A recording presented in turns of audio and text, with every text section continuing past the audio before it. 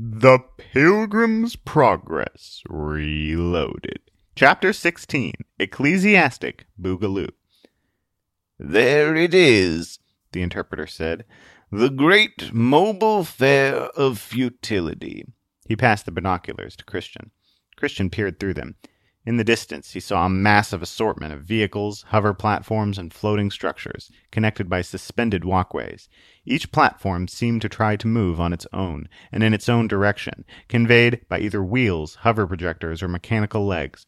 Yet the whole tangle of platforms ended up moving in the same direction, despite each platform's apparent individuality. "Finally!" Zealot snatched the binoculars from Christian's hand. "It has been too long since we experienced conflict with our true enemy. Why is this place so insidiously difficult to locate?" The great mobile fair of futility constantly moves. Christian took the binoculars back from Zealot. Hence the name. I've never been to it myself.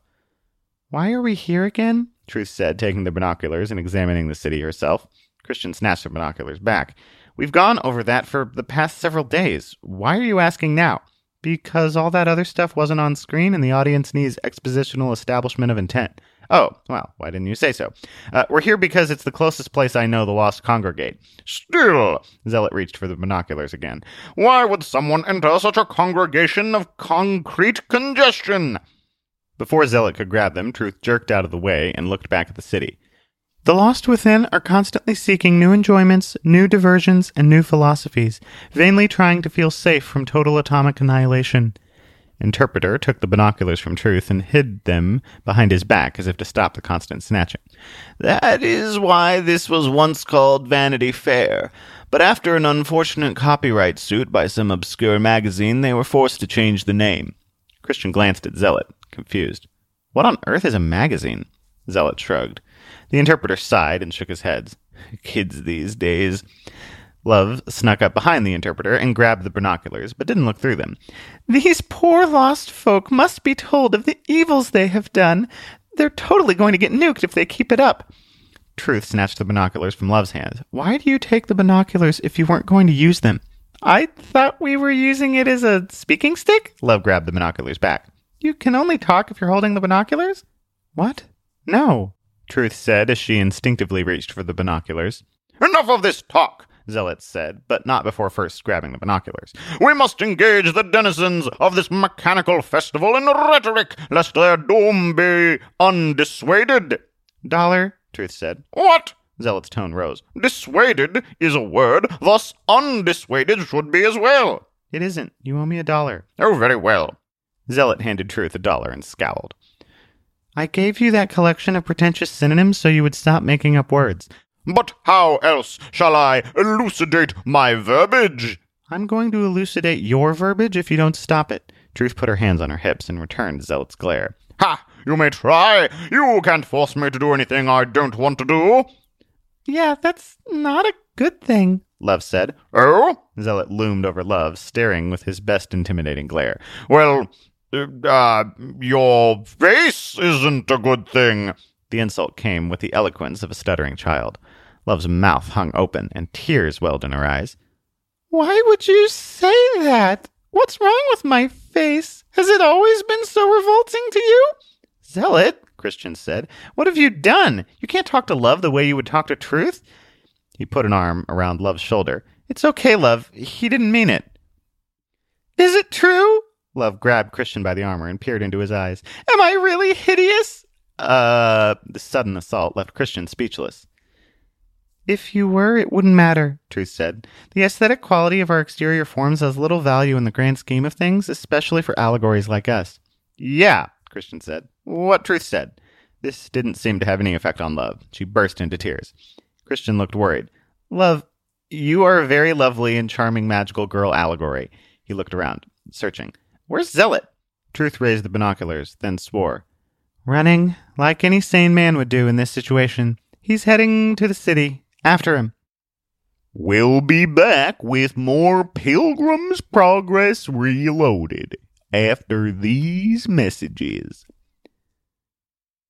Do you want the fun of marriage without any of the hard work or commitment? Introducing Lust. With Lust, you can create a fake marriage in your head that pretends to fulfill every romantic desire you've ever had. Romantic pursuits taking too much effort? Real people too hard to pursue? Actual humans rejecting you for your countless repulsive character traits? Not with Lust. With Lust, there is no reality or challenge, only endless fake fulfillment in your head, ensuring that you aren't required to grow or improve in any way before having everything you could possibly want. Try Lust, because what you feel is more important than what's real. We now return to Pilgrim's Progress Reloaded. Christian woke up with his head feeling like it had taken a job at a crash test dummy factory. He sat up and looked around. What had happened? The last thing he remembered was walking towards the great mobile fair of futility. Everything afterwards was a blur. You're awake! Finally! Conscience said. Christian put a hand to his head, a sharp pain reverberating across his skull. Ah! My head! Why does it hurt so much? He looked down at Conscience. Conscience held a small hammer in his hand. Conscience looked at the hammer, gave a nervous chuckle, then tossed the hammer out of sight. Never mind about that. We've got to get going. It took me days to wake you up from your trance. Trance? You mean I went back to my old ways? The thought brought horror into Christian's heart. Not quite that far. You didn't kill anybody, and it was easier to wake you up this time. Christian looked around. He was in a gutter on the side of a large walkway on top of one of the hover platforms that made up the mobile fair of futility. Hordes of people rushed past him, their destinations unclear. Christian rose, clutching his head like a hangover from heavy drinking, but he didn't remember consuming any alcohol. Where are the others? Christian said. Conscience hopped up onto his shoulder. Heaven if I know. You're a big help. Aww, Conscience said in a sad tone. His robotic eyes slits drooped. Zealot, Love, and Truth were nowhere to be seen. When was the last time he had been without his friends? A cold feeling of fear wormed its way into his mind. This fear felt different than the horror of returning to his evil, more pronounced. Much worse if all his friends had left him. He picked a random direction and started walking. What's your plan on finding the others? Conscience said. I figure someone as loud and boisterous as Zealot won't be hard to... How dare you exclaim such obvious nonsense toward me, you foul-brained ruffian? A voice shouted from across the street. Ah, Christian said. There he is. Zealot stood in the distance, a good head and shoulders taller than the others around him. He stood in a small clearing between two walkways, confronting some sort of street preacher in a priest's outfit. Christian ran up to Zealot, which left him short of breath. Zealot, why are you berating this well-dressed man? Don't be ridiculous, Zealot said. Impossible, Christian caught his breath. But I'll try. I berate everyone. I know, but I was wondering why this man in particular. Zealot pointed at the priest. This man has the gall to say my gun here came about by random chance and was not intelligently designed. He waved his gun around and fired a few shots into the air. It's simple science, the priest said. If you have not met the designer, or the designer's name isn't on the item, then it must have come together through random chance. How is that scientific? Christian said. The priest raised his hands as if to pray. It has been decreed as science from on high by the holy order of smart people. Blessed be their name. Christian folded his arms.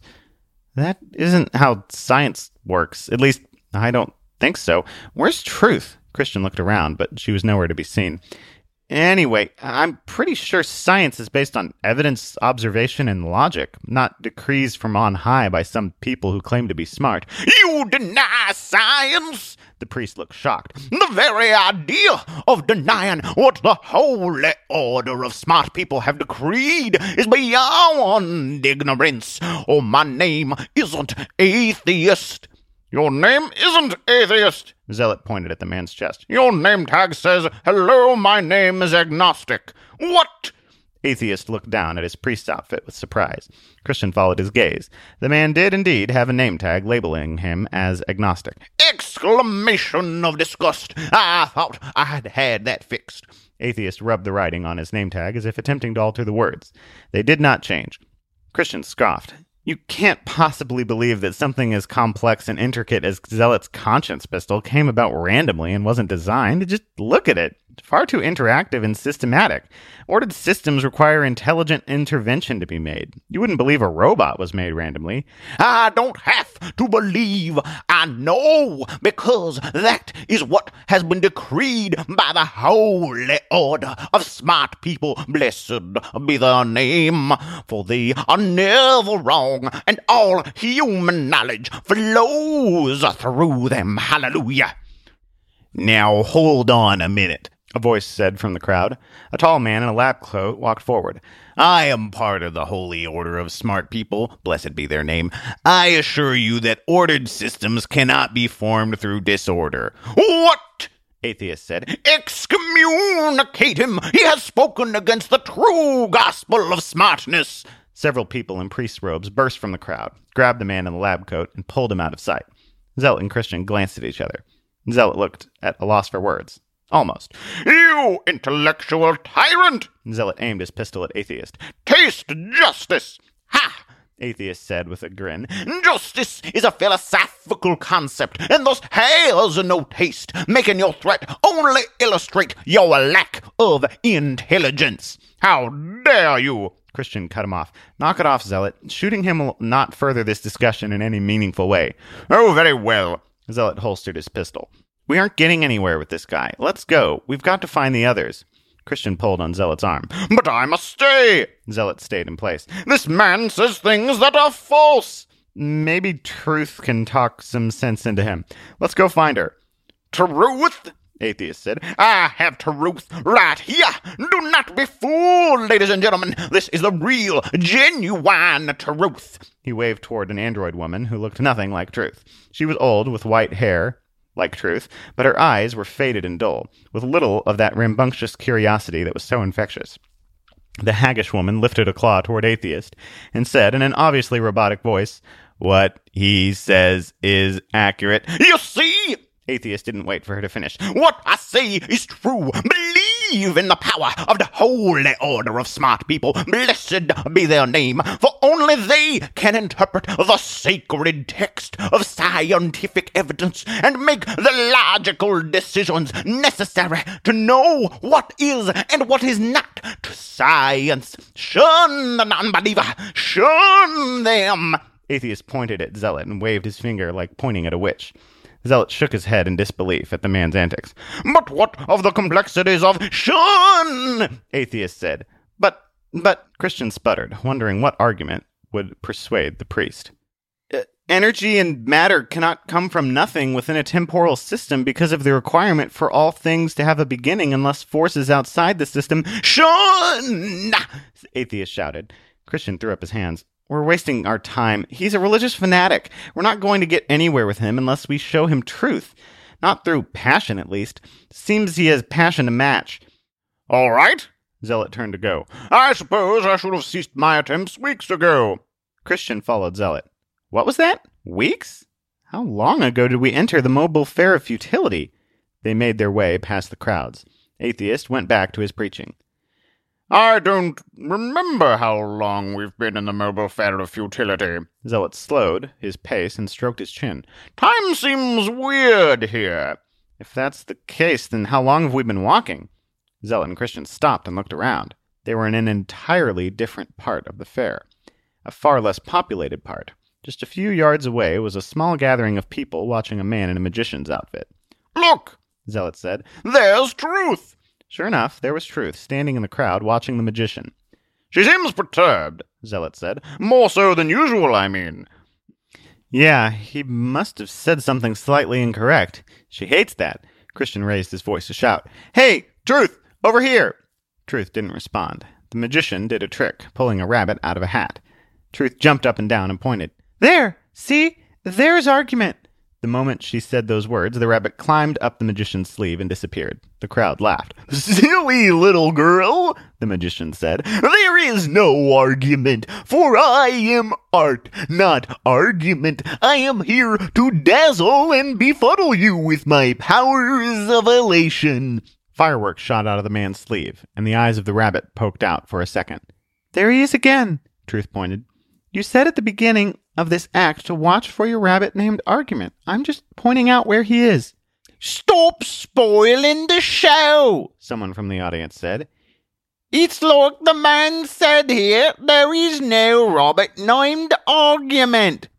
The rabbit, climbed out of the magician's sleeve and hurried up his arm into the magician's hat. But he's right there, Truth pointed again. My poor little girl, the magician gave a condescending smile. This type of magic is called satire, and my pet Argument is not a part of any of that. But I see him. Nonsense! The magician spun with a flourish and Argument disappeared. I am the amazing magician, Art, who bedazzles and befuddles without the use of a pet rabbit named Argument. Look, it's on my business card. Cards shot out of the magician's sleeves and sprayed all over the crowd. Christian picked one up. Sure enough, it said, Art, magician who bedazzles and befuddles without the use of a pet rabbit assistant named Argument. Lost items found. I don't do birthday parties. The rabbit tucked his head over Art's shoulder and whispered into his ear. What's that, Argument? Art said. So you want to do the trick where I saw you in half to illustrate the dual nature of mankind? Well, only because you say so. Truth turned to the crowd. How are you people not seeing this? He's literally saying that Argument is there. Hey, Truth! Christian waved at Truth. Truth didn't respond again. Truly, how goes it? Zealot said, louder than Christian. Still no answer. What is this? Zealot's eyes opened wide in fear. She's been so entranced by this magician and his long-eared raccoon that she does not even notice when I misuse her name. This calls for drastic measures. Truth, snap out of it. Christian ran in front of her to get her attention. You're being distracted by a small inaccuracy. You've got to focus on the task at hand. Hurry, before Zealot does drastic measures. Whatever that means, it can't be good.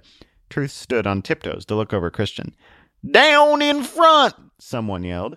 Yeah, let us watch the magician who doesn't have a pet rabbit named Argument, said another. Christian tried to block Truth's gaze, but she looked around him.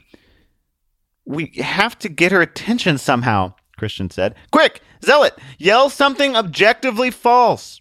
Zealot pondered for a few moments. Code Geass is an anime of only marginally above average quality, Zealot yelled. Truth spun and glared at Zealot. What? Why would you say that? Everyone knows that Code Geass is objectively the greatest. Her voice trailed off, and she stared blankly for a moment. Wait, what was I doing? Where am I? And what's the deal with all these sudden pop culture references?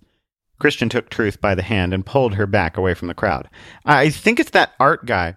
Oh, yes, of course. He represents not only ancient human culture, but modern pop culture as well. Thus, he's infected us with an aura of cultural referential tendencies.